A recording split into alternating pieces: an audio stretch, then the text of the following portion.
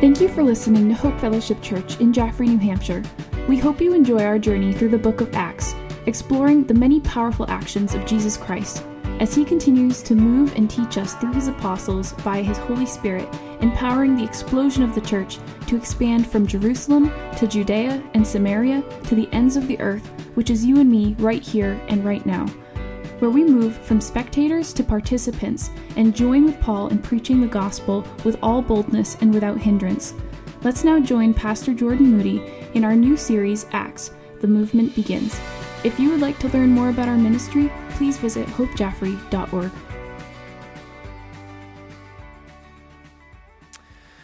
So let's turn to Acts chapter 2. Acts chapter 2. I'm so grateful for this morning. Lars basically stole my entire introduction, so that was good. He really did. I didn't tell him what I was preaching on, but I'll explain in a moment. Just thank you, Lars Stennerson, for sharing, because that was very much of exactly some of the same things I was going to say in my intro.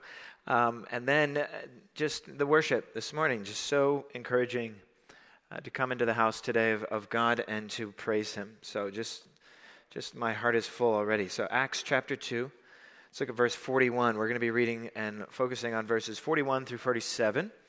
We looked at really Peter's sermon last week in Acts 2, the middle portion there. Let's look at Acts 2, verse 41. This is at the very end of Peter's sermon that he preaches. And he says, "So those who received his word were baptized, and there were added that day about 3,000 souls. And they devoted themselves to the apostles' teaching and the fellowship and to the breaking of bread and the prayers. And awe or fear came upon every soul. Many wonders and signs were being done through the apostles. And all who believed were together, and all had all things in common. And they were selling their possessions and belongings and distributing the needs to all, as any had need. And day by day, attending the temple together and breaking bread in their homes, they received their food with glad and generous hearts, praising God and having favor with all the people. And the Lord added to their number day by day those who were being saved." Father, we come before you today and we just ask a blessing upon this message, on your word that is being delivered today. As has been prayed, would you speak through me today, but God, would you open our hearts, all of us, to be filled with your truth, to push back the darkness that is all around us and within us, God, that you would bring your light into our lives and expose that evil and purge it out, Father, with your Spirit, and open up new pathways, Lord, new ways for life to come pouring into someone here today. And for us who believe, help us to have our faith kindled this morning. Help us to be able to look at your scripture today as a little bit of a mirror for ourselves, to be able to see how we measure up, Lord, and how, God, you are making us perfected in your sight, and you are perfecting us each and every day. And God, build your church, build your kingdom. Thank you for Hope Fellowship Church, in Jesus' name. Amen. So this is the message entitled just the early church. This is called the early church. Today we're looking at a portrait, a snapshot of the very fledgling beginnings of the early church, what we know as the church today. And so we're going to be looking at some key elements of that today. There are notes sometimes when you come in the lobby, paper notes and questions that can go along, and you can help follow along. Or online, if you can access it, there's these notes online in the online bulletin. And you can follow along some of those major points. But we're really looking at this snapshot today. We've been going through this book of Acts, and Acts is really, as a reminder, it's Luke part 2. Luke wrote the Gospel of Luke, and he wrote part 2 of the Gospel of Luke, which is the book of Acts, the Acts of the Apostles, the Acts of the Holy Spirit, or the actions and the words and the doings of Jesus Christ in the Holy Spirit and through the Holy Spirit in his apostles, setting the foundation for the church to be built. That's a long definition there, or a long title, but that gives some of the sense. Acts 2 is this outpouring of the Holy Spirit that was prophesied from the Old Testament. Peter eventually just says, this is happening in your midst. What Joel in chapter 2 prophesied would happen is happening right now. On the 50th day after Passover, Pentecost, Passover, Jesus goes to the cross, is crucified, and rises again, is what we celebrate on Easter. 50 days later, we have Pentecost, the Feast of Weeks, this harvest celebration that would have been in the Jewish calendar, and God sends his Spirit on that day to highlight this reversal of Babel. This, instead of a scattering of nations and languages, there's a unifying of the nations at one location there, the temple in Jerusalem. And there is a unifying of languages as it is spoken out, where everyone hears the same message in their own tongue. Incredible. It's an amazing work of God, preaching the mighty works of God. Then Peter stands up as the spokesperson on behalf of the group, and he preaches a message that's a killer sermon, right? 3,000 people turn, and then as a result, they repent, and they turn to Jesus, and they are baptized. There's this sense where he brings it all to a head in Acts 2, where he says in verse 36, ultimately, is Jesus both Lord and Christ? This Jesus whom you crucified, is he both Lord and Christ? And that's where we ended last week, putting the ball in your court. And we looked at the two ways to live. And you remember that idea where we talked about how you can take an action step from Acts. And I believe there's still more in the back on the Connect wall.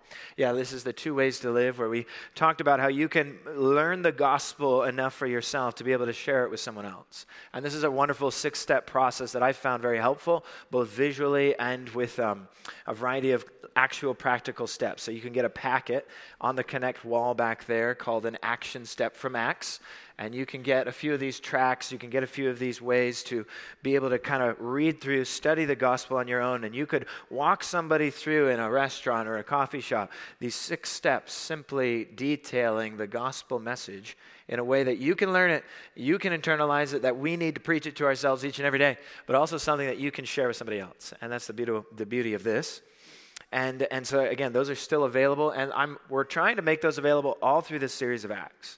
And if you're able to take one, you can read it with your kids, you can study that through and talk through the gospel, and perhaps pray about sharing that with a neighbor or somebody, co-worker that you have. We just wanted to put some tools in your hands. So that was really this kind of result. Peter preaches this message. Now, what's the action step? Go from this place, make disciples of all nations, baptizing them in the name of the Father and the Son and the Holy Spirit. Right? And so that idea is kind of our role now that we take up, that action step. And so as we go from this place, as we share that message, as people are converted, just a month or 2 ago, we baptized 14 people up there in the lake there, and it was just amazing. At Winnemac, we did that, and then we're hoping to have another baptism in February. Already had a couple people asked about baptism, and so we'll walk through those steps. If you're interested in that too, you can talk to me or sign up online, but there's this response of repentance and salvation, and then we ask the question ultimately, well, what's next? Right? Like, what now? What do we do now? And as I said, ultimately, Lars Stennerson already stole my entire introduction, but I was just going to ask the question, why do you come to church? Right? He did it so wonderfully. Just why are you here? In some ways, I'm preaching to the choir because you all are here today. But it is a sense where I believe it's important to ask that question. As you respond to the message of salvation, as you find that there is new life and the Spirit fills you with new love, there's new affections, there's new desires that start to be welling up inside of you. Well, what's the next step? What do you do now? What's next? And what we see in Acts chapter 2 is after this dramatic call for repentance and redemption and this source of salvation, and the Spirit comes, as we see people baptized in that Spirit and respond in water baptism, as we see this happen, immediately we see these people included into the group, included and welcomed into the church. That's the next logical step. And yet I do believe that is important for us to grasp today, because as we do often, as Lars Stennerson did, as we often share, look, it is important to think about the things that we do on a regular basis and why we do them. Maybe in American culture there is still potentially an undergirding kind of foundational just Well, you're a Christian, you go to church. That's just what you do. But even that kind of cultural thing, that is becoming less and less as the years go by, as our culture becomes less Christian in a sense, right? And so as we go further away from that, there isn't, and especially in New England, the least churched area of the country, especially in this place, in New England, in New Hampshire, what you're doing today, sitting in these seats, makes you very different. Now, some of you already know that. You're like, yes, I'm different, right? And the preacher might not tell you that too often, but I think I'm saying that as a positive thing. You are very different. You know why? Because on a Sunday morning at 11:17, which is the current time, you are sitting in a church. That puts you in I don't even know, but it's like the bottom 5% of the state. I mean, it is not a popular thing today. And I say that on purpose to get us to think through how radical and how different, countercultural, what it is that you're doing right now and what it is that we're doing together in this place, what these other churches all around this area are doing right now. And to have a place that is full of life and people and children and all ages coming to a place to hear what God would have and how, and then to welcome together, to worship God. That is a radically countercultural thing today, and it always has been. But why do we do it? Is it just to be different? Why do we come to church? Why do we make it a priority? For you, as was mentioned, for some of you parents, dragging all the kids to church and trying to get them in. And then for some of you, after I always joke about it when I come out afterwards, the dads who are swinging the baby, the baby seats in the back, right? And they got all the baby, and they can barely pay attention enough to be able to. And then the kids are crying, and it's like, what am I even doing here, right? You know. And I know those are seasons at times, or maybe perhaps you come and even you find yourself struggling to pay attention or struggling to follow this preacher who talks way too fast, okay, right? How do I track with this? It's over my head and I can't find the book. I don't know what we're talking about. And so you might think to yourself, why do I waste all this time in some ways? Why do I put all this effort? What is it about coming to church in a physical place? Can't we just do church wherever we want on our own, wherever I find myself to be? After all, I am the church, right? It's not a building, right? These are all kind of true statements, but what does it mean to actually be the church and come to church, to gather with a group of people? For in today's culture, there's so many different ways that you can gather with groups of people that will help feed that identity that you're looking for. Identity politics and group politics are all sorts of kinds of things today where you can find a group of people that will help be a community for you outside of the church, that help give you a sense of meaning and purpose and belonging. So what makes the church different than just some other group that I might join or some other social club that might give me a little bit of purpose and identity? Why is this church so important? And why would a preacher always encourage people to come to church, you know? Or is it just because us preachers and us pastors, that's what we do? We need you to come, so it strokes our ego or something, you know, right? Is that all we want? Is for you to come and listen and come to church, these kinds of things? Or is there something greater and deeper going on? Because really, the entire book of Acts, it starts with this moment in Acts chapter 2. And then we see this snapshot of the early church. And then the entire book of Acts is about this church that starts to spread like wildfire.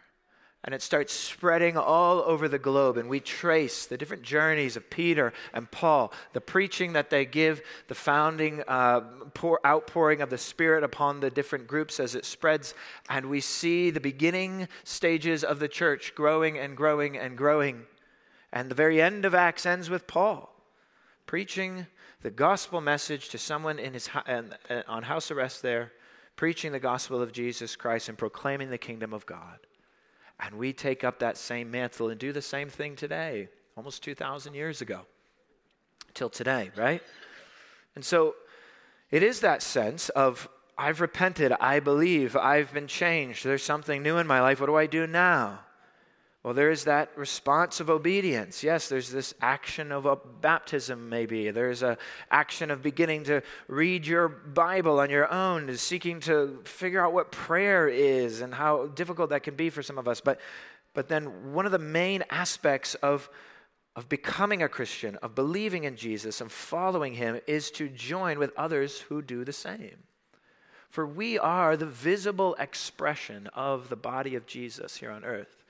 And so it is in us, as you're filled with that Spirit coming together, publicly proclaims the body of Jesus Christ for the world. And we do that when we come to the table on communion, and we publicly proclaim the Lord's death until he returns as a people, one family of God, joining together in that faith. And so these are just things that I've been thinking through of how we actually ask that question. Why is it that you're here today? Why is it that you seek to serve and help and to be involved? R.B. Kuiper, a Dutch theologian in the early 20th century, says this. He says, it's clear that in the days of the apostles, it was the universal practice to receive believers into the visible local church, you could say. It's possible that a true believer, because of some unusual circumstances, may fail to unite with the church.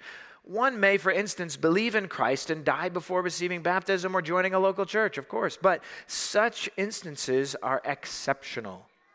The scriptural rule is that while membership is not a prerequisite for salvation, we say this often, it is a necessary consequence of salvation. We'll say this in our discovery classes when speaking about membership and joining a church and being involved. It's this line.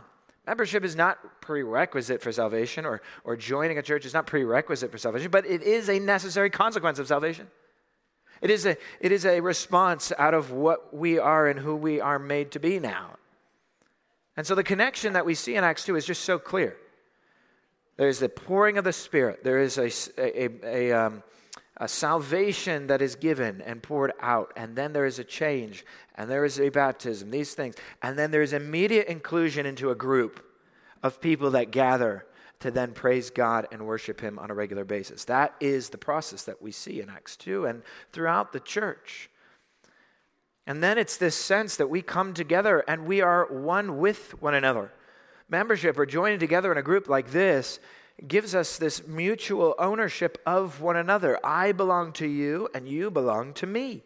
And we all belong together as members of the body of Christ. And when Jesus saves us individually, he immediately incorporates us into a group. That's a quote from Jerry Bridges. That was an original with me. But he says, when he saves us individually, he calls Jordan Modi, he called me and he saved me, but he does not push me out to be an individual to live isolated on my own.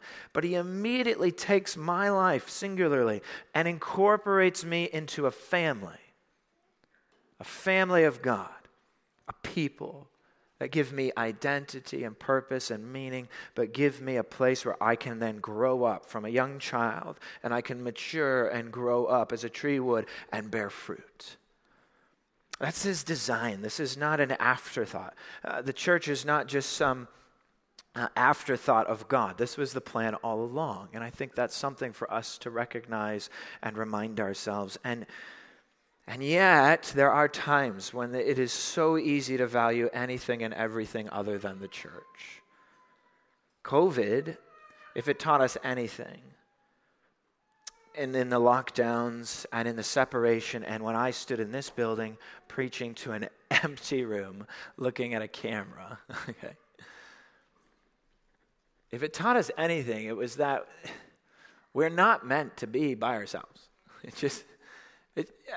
can do all kinds of things and pursue all kinds of things that are alternatives to being here on a Sunday morning. But at its core, we are not meant to be on our own and by ourselves. We are meant to gather. There's something about just several hundred people in this place singing, "You're the Lion and the Lamb." Hearing not just my voice, but hearing the voices of all, hearing the voice of my little daughter singing those words, hearing the voice of older men and women singing those songs and those words. There's something about the group, the family of God, doing that together and expressing that together. And so with that, That's all an introduction, and some of you are like, goodness, okay, how will I will fly through some of these points today, but I did want us to just start there. I guess I want us to just think about these things. I don't want you to just come in here and be like, here's the sermon, here's the message, here's the thing, boom, I'm on my day. What are you doing here today? Why are we doing all this? Why is there preaching? Why is there singing? Why is there people gathered? Why is there Bibles open? Why all these things, right? Well, we see the beginning, fledgling state of it, the portrait of an early church. Yeah, it looks a little different than our church today, but that's natural. That's what happens. In fact, the church elders, deacons, they're not mentioned here in the beginning, but this is just a beginning snapshot of what the church looked like, some of the DNA that was built into the church to make it look like what it does today. And so, let's look at the beginning. If you follow along with the notes, we're going to be asking several questions today. The first question is just, what was the early church devoted to? As we see this in verse 42, they devoted themselves to what? What were they devoted to? The early church, the beginning, who's just experienced these massive, amazing things. What were they devoted to? This word devoted is a fascinating word. It is this ardent, religious zeal. I use that word religion, and I know that word can be challenging for so many of us. This sense of religion in itself, the word religion has gotten trampled on a lot, and for just cause. This religious, legalistic requirement to just do without thinking, that's not what he's speaking of here. But the sense of a regular, habitual devotion to a faith is religion. And so I understand here at Hope, I'll even tell you, it's about relationship, not religion. But there is a sense of religion that we come in here week by week.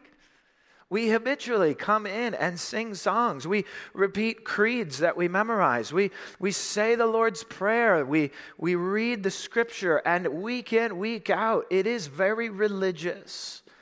And that is a good thing, and I believe that's okay. Because we're people of habit. We're people who need to be taught the same things over and over. How many times have I told you guys some of the same things over and over? My goodness, I've used some of the same illustrations over and over, and some of you never even know, right? Because nobody remembers what I preached on last month, right? The point is this sense of there is a certain aspect of this religious devotion that we give to God, yet it should not be devoid of heart, life, or spirit. It is not cold and dead, but it is something working with our physical bodies. Yeah, that we do. Lift our hands. We stand up. We sit down. We get on our knees and pray. There are these things, right? That physically we're bodies needing to come into that. But Jonathan Edwards writes about this sense of devotion when he was witnessing some of the things that were going on in his day and time. He speaks about this religious affections. He writes this book called The Religious Affections. These holy affections which are spirit-led, spirit-driven, that build up inside of us this new desire to be devoted to something that we weren't devoted to before. And perhaps some of you know what that's like. You remember what it was like for a time in your life when you were devoted to all sorts of things, and the last thing on your mind was waking up on a Sunday morning and going to a church building, right? And singing songs. Like, that was not even on your mind or on your radar, and yet here you are, right? And so there's this spirit-led revival in our life that ignites a flame that drives us to have our affections and our desires change. So now we actually find ourselves devoted to the apostles' teaching, to fellowship, to joining together in the Lord's Supper and praying together as a team, as a family, as a church.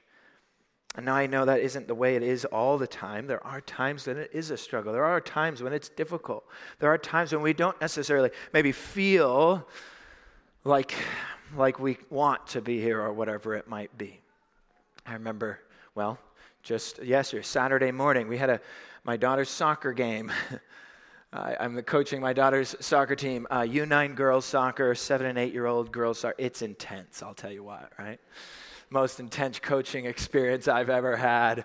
They don't always seem to share the same zeal for soccer that I have, and I'm often very confused by that. Half the time they're wanting to braid each other's hair or just talk to each other, do cartwheels on the side and in the middle of the game sometimes. So it's an exciting experience, but they do and they try hard. But yesterday morning, if you recall, it was a little chilly. 9 a.m. on a Saturday morning to play soccer game. I'm there pumped and ready to go, but the girls were just like barely waking up, right? Sometimes that's maybe how you feel. You come into church just like, I don't know if I have the devotion for this again, right? I don't know if I have these affections and desire for soccer like this crazy guy does, right? And so you're trying to get people amped up. Let's go, team. Let's go. Let's play. Let's hard. And they did great, and the girls were awesome, and they did a fantastic job. I'm so proud of them. But I do think there are times in life where we find ourselves in that position. Where do we find devotion to the things of God to be our central and sole priority? Many of you are living today in an affluent American lifestyle and an affluent American culture. And there are constant alternatives to what you are doing today. There are constant distractions pulling you away from what truly matters. And most of them aren't even really bad. It's just they compete for your attention. They compete for your time. They compete for your devotion, do they not? And so this devotion is a word that is important here. But what are they devoted to in the very beginning? They devoted themselves to the apostles' teaching. The apostles here, preaching and teaching the word of God. The first example we see right there is Peter, stepping up in Acts 2 and Acts 1, in fact, but Acts 1 and 2, preaching the word of God. This was central to the early church and has been central throughout the church since then. That's why on a Sunday morning, we come and we devote ourselves to teaching from the apostles' word, their words that are recorded here in the New Testament. We seek to then, as pastors, as elders, to preach and teach that word to you so that we can understand and learn. Learning is always and has always been at the core of the church. And it should be. It shouldn't be everything there is. The mind is not everything, but it certainly is nothing less than that, right? The church. Right? We often say this, maybe sometimes can be this anti-intellectualism where we don't want to think, we just need to feel everything. I think that in the spirit and in the church, there's got to be a healthy balance between the head and the heart and the hands, should it not? A healthy church, I think, would balance those three things. That we are informing our minds, and yet we are also filling our hearts so that our hands can be active in love. I think when one supersedes the other, you get these extremes and you get the challenges and difficulties. So right at the beginning, they are devoted to teaching, and likewise the people to learning and growing. And Peter and the apostles, as they go out, later Paul, being and speaking and preaching on behalf of God, and then those words in a particular, capital A apostles, these apostles are literally writing the very words of Scripture, and the people recognizing that this is divine word from God sent to us, His church. That's an incredible, powerful thing. So that apostolic foundation is beginning to be laid right here. They're laying the groundwork. Jesus did the same. He preached and He taught. He spoke words that people learned. The disciples went to university seminary. How? For 3 years they sat under His teaching. Okay, it wasn't a seminary, but they followed Him. He taught them. He instructed them. They learned. They asked questions. He gave parables. He explained things. And then He acted it out, and He taught them to do the same. The apostles are going to do the very same thing in the church. They're going to take the words of Jesus that are given to them, and they're going to lay that foundation for the church now to be built upon the very church that we have here that stands upon their foundation. Because that's what the word tells us, that the church is built upon the apostles and the prophets and the teachers and all of that as it goes on. And so this idea, what are they devoted to? The apostles' teaching. What are they devoted to? The fellowship. We like this one around here. Fellowship's kind of a big deal to us. Hope Fellowship Church, right? And often when we're trying to start on time over here, I'll make the joke. This is Hope No Fellowship Church. This is Hope Stop Fellowshipping Church, right? This is Hope we have to start on time, and we never start on time. If you figured that out around here, that's just get used to it, right? It's taken me 8.5 years to get used to that, but now that's how it is, right? Because people enjoy fellowshipping together. That's a wonderful thing. That's really one of the main reasons we come together, and it should be. Hey, how you doing? How are the kids? Right? How are the Patriots doing? Terrible. I'm depressed, right? Like, hey, can I help you with that? May I pray with you for the Patriots? No, don't. Okay, right? But these basic things, just normal life, that's okay. Talk about those things together. Make friends. But yet, I would also say fellowship is not just that. Fellowship is not just sharing coffee and talking about the sorry state of the Patriots currently, right? There is a deeper sense of fellowship as well. The word is koinonia, right here that you have. The fellowship is koinonia. I've mentioned this many times over my years pastoring here. But this idea of koinonia, this fellowship, is, yes, that. It is Fellowship Sunday that we have in there with coffee, muffins, donuts, and nisu, right? Amen. Praise the Lord for Fellowship Sundays, right? But it is that, sharing food, but it is also sharing something deeper. It is sharing a connection that goes beyond just a mere social activity, and it goes into something not maybe more widespread, but I would say, yes, deeper, as we're saying. It's friendship, it's something that you hang out with, but it's marriage, this sense that we are united together under the covenant here with one another through the Spirit. But it's more than just in a marriage that you happen to live with someone else. There's something deeper that unites you, a love for one another and a covenant that binds you together. So it's more than that, right? Jerry Bridges says this in his book, True Fellowship. He's speaking of true fellowship being participation, partnership, sharing our words used to convey this idea of biblical true fellowship. These are words of sharing. He says, think of it to mean to share together in the sense of joint participation and to share with in the sense of giving to others what we have. Two words used to help convey this are relationship and partnership. Those things together kind of make up fellowship.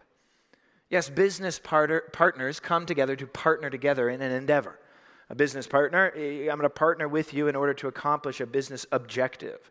Christians partner together and they join together in this objective sense, but in a greater way to join together to complete the objective of glorifying God in a greater way than we could do apart. For when we come together, we can glorify God in a greater, more visible way than we could do apart.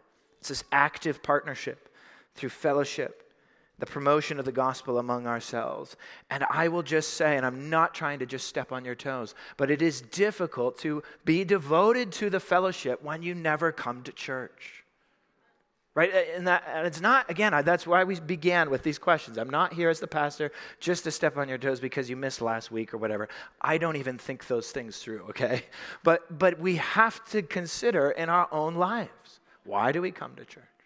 Are you devoted to fellowship? Because it is awfully difficult to be devoted to true partnership, relationship, and fellowship when you are by yourself, isolated, and an individual. Well, I'll show up once or twice a year, or once a month, or when I have time and nothing else takes its place. Why? There will always be something that will take its place. And so unless it's a priority in your life, and we might get to that later, but that sense of priority in this manner that we devote ourselves to the apostles' teaching and to the fellowship. The other one we devote ourselves to is the breaking of bread.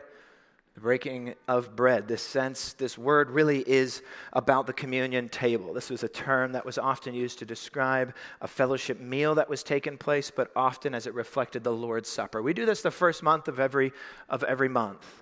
And different select occasions like Good Friday and such, where we celebrate communion, this unity around a table. We break bread and we drink of the cup. And we proclaim the Lord's death until he comes. And we express the unity that the Spirit has with us all because we all join together in the same meal. But Jesus said for us to do this. He laid down that example. He said, do this in remembrance of me. Take, eat. This is my body, right? This is his commands, his ordinance. So many would say in the church, at its very basic level, two ordinances that make up a church are baptism and the Lord's Supper. At least you could maybe add others, but that is at least the most foundational elements right there. And so the first Sunday of the month, we're going to visibly gather and we're going to take of the Lord's Supper together so that we can be developed, and we're going to preach and we're going to fellowship and we're going to take of the breaking of bread.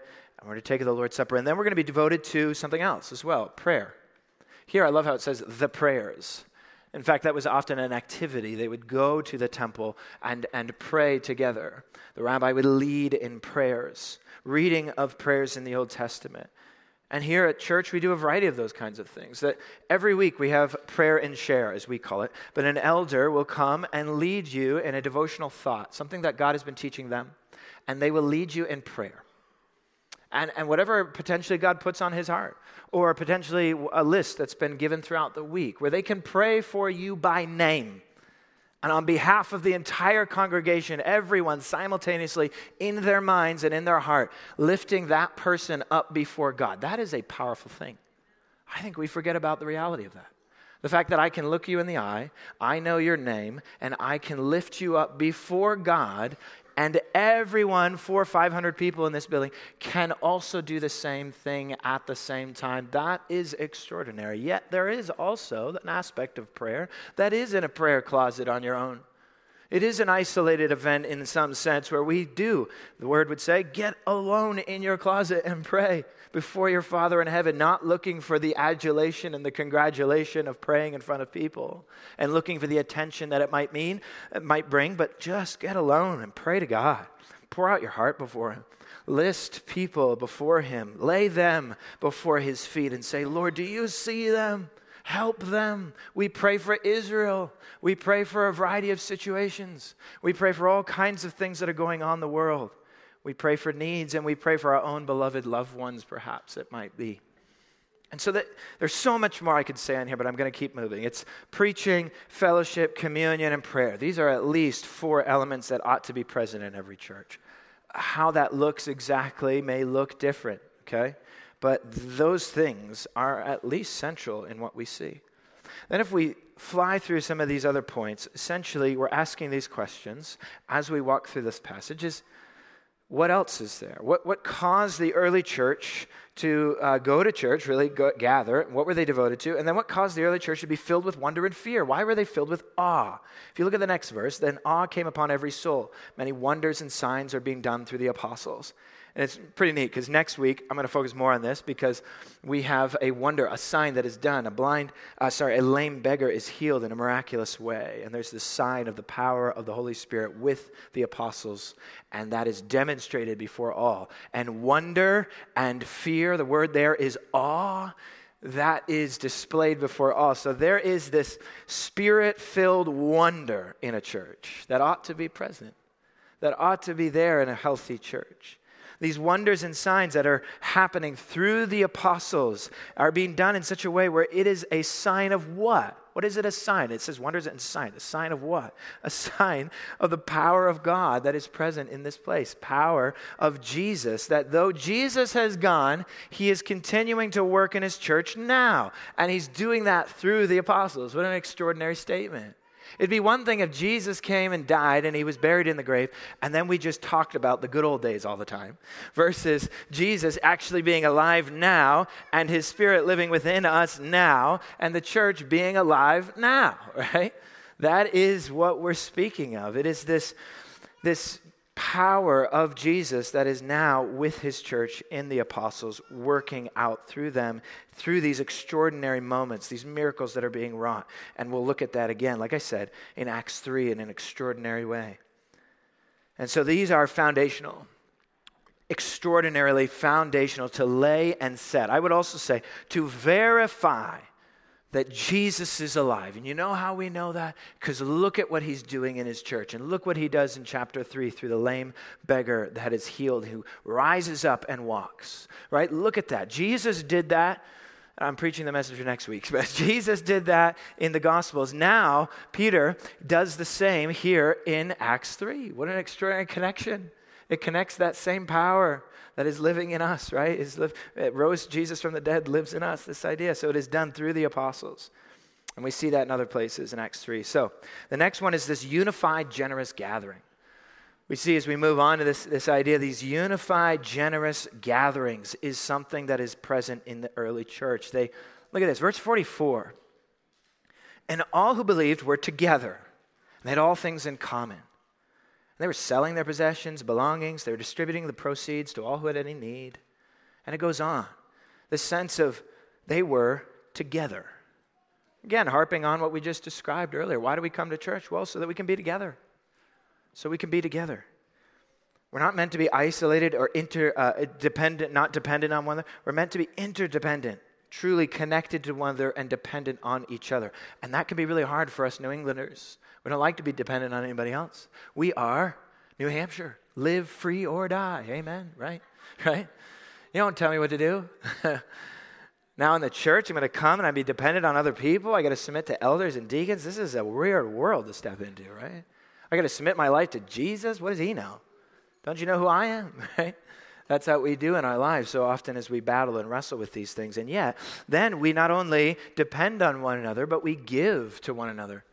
We give to the church so that the church can give out to the needs of everyone. Look at this. They had all things in common. And they were selling their possessions and belongings, and they were giving to another. If you look over at Acts chapter 4, you could turn with me to Acts 4, verse 32. Let me read this. We won't be getting this for a couple of weeks, but it is very similar to the statement we're reading because it's kind of a pattern that's repeated. Verse 32 of Acts 4 says, "Now the full number of those who had believed were of one heart and soul. No one said that any of these things that belonged to him was his own, but they had everything in common." You see that word common? "And with great power the apostles were giving their testimony to the resurrection of Jesus Christ, and the grace was upon them all." Verse 34, "And there was not a needy person among them." Wow. There was not a needy person among them. Wow. "For as many as were owners of lands and houses sold them and brought the proceeds of what was sold, laid it at the apostles' feet, and it was distributed to each as any had need." Thus Joseph and others, it talks about this idea. And then we see the story of Ananias and Sapphira happen in Acts chapter 5. But this story is a beautiful depiction of a unified people gathering together in one spirit, yet being generous and not clutching everything that this is mine, I earned it, and you can't have it. You're in need? Well, tough luck, buddy, right? No, a sense of an open-handedness. Everything God has given to me, I will pray about whatever he desires for that to be passed on to someone else. And this is no. Unfortunately, lately, these days, these verses and these passages have been twisted in order to say communism and socialism is the only way to go because nobody can own private property, which is foolishness because later on it says they met in their own homes, so they had to own the home to meet in it. I just won't go into all this. I read too many of these ridiculous articles online saying that any private ownership of anything is wrong. That is wrong. That's not true. But what it was is that they did not clutch onto those businesses and those lands and to their homes as if they were only theirs, but they shared them with all. They welcomed people in, and he sold their possessions. They distributed the needs. Here at the church, we have people who give generously week in and week out. And there is a team of deacons that one of the jobs of the deacons is to take in funds that come in and to pray about seeking to minister with those funds the mercy of God to people who are poor, people who are widows, people who are out on their luck, lost their job, in the hospital, in need. They pray about and meet needs week in and week out at this church that happen, that many of us don't even know about until you've actually been ministered to by one of them in extraordinary ways. And it's a beautiful thing to give to the church and to see that go out through generous ways to the community. Yes, people even outside of our church are receiving benefit of that. But also the people, particularly here, who need. Those needs are being met. My own life has been that way, as many of you have given generously to me and my family when we were in need. To support. Many of you have bills. Many of you have difficulty. Winter's coming. How do you pay this? The church is here to help. We don't run to Big Brother all the time, right? Come to the church. Allow us to help you. Help us to work with you through these things. There are many people who would love to help, and that's what I see happening in our church on a regular basis, and I probably don't highlight that enough. And it's a beautiful thing. So the other aspect is not only in that, in the generous giving, there's a transformed lifestyle rhythm. There's a transformed lifestyle. And we won't get into this too much, but this sense of day by day. Look at this. What was the regular life of the early church look like? Look, verse 46 and 47. Day by day, they were tending the temple together. They're breaking bread in their homes. Here, this has more of the sense of just a meal together in their homes. But they received their food with glad, generous hearts, praising God and having favor with all the people. And the Lord added to their number day by day those who were being saved. Here's this picture, quickly, just to remind ourselves. There's this sense of a daily living. What was the lifestyle like? What was the lifestyle of these new believers, of these new early church? Well, they met in public. They went to the temple, and they publicly proclaimed together, and they worshiped. And they went through, yes, religious weekly services. And they met publicly. They gathered together. And yet they also didn't just meet in public, they met in private. They had people over for dinner. They practiced hospitality. And they shared and fellowship together in their homes. And that happens here every week. That happens in many of your lives. Yes, we gather on a Sunday, but throughout the week there's groups, small groups. There's places where people can gather in smaller places. And then in those places, they were sharing with one another their needs, but also sharing their food together over a meal. And they're joining in a community. And their hearts were full of gladness. And it even says that other people in the community were blessed because of it. That the church was an actual blessing to the community around them. That the people, they were having favor with the people in the area and in their community. Their lifestyles sung the worship of God, and that love poured out into their community. And that, I pray, is what Hope Fellowship is about. That's what I pray that our church would continue to be. That's what I pray that your home would be in whatever neighborhood it is. It would be a blessing to those people around it, that they would know there's something different about those people. There's something attractive about those people that I'm missing in my life. I wonder what that is. And so do our lifestyles and our rhythms of our life, do they preach the gospel of Jesus Christ? Like your lifestyle. You're like, lifestyle, what are you doing? What is it you value? What do you spend your money on? Where do you spend your time? These kinds of things reflect something about what we believe, do they not? Where is it that we're going to spend our time? Where is it we're going to pour our energy? What is it that we're going to pursue with our lifestyle? That really says something about what we truly value from within. And so a Spirit-filled church and a Spirit-filled people are people who are filled with that Spirit, who seek to just be almost like magnets, be drawn together, to seek to gather together, to praise God. Look at it. They are, in verse 47, praising God and having favor with all the people. It's a beautiful thing. And I love it. And it's hard to talk about this, and it's just because I'm a pastor, and it's hard to separate myself from the fact that this is a job, and I understand that. But I do love the fact that when my daughters are learning their days of the week, they often I don't know how many days, Monday, Tuesday, Wednesday, Thursday, Friday, Saturday, Sunday. That's a week, right? But they're always like, what day is it? And then what's tomorrow, right? They live completely uncaring about what the next day is. So they're always asking, what day is today? What are we doing tomorrow, right? And I love it. It's like, well, what are we doing today? Well, it's Monday, honey. We're going to go to school. What are we doing today? It's Tuesday. We're going to go to school. What's Friday? Oh, it's that. Well, we have the weekend coming, right? What are we doing tomorrow? Saturday. Well, we're going to do some chores around the house, and then we're going to yada, yada, yada. Well, what do we do tomorrow? Well, tomorrow's Sunday.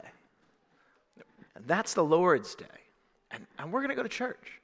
And my kids sometimes call it, maybe it's just because, again, I'm a pastor, but they call Sunday church day. What's tomorrow? Well, tomorrow's church day, right? Because they just know, it's ingrained in them, that's what we do. It's just what we do. And so I think it's in that priority that we set, especially with our children. For if church and if faith and if belief in Jesus is not a priority for us, I can almost guarantee you that it will not be a priority for the next generation. And if it's just casual for them, it will be non-existent for the generation after them. It is a clear depiction of how that legacy is passed to your next generation. It is something in which that priority is set by you fathers and by you mothers in your home to make faith a priority for your children.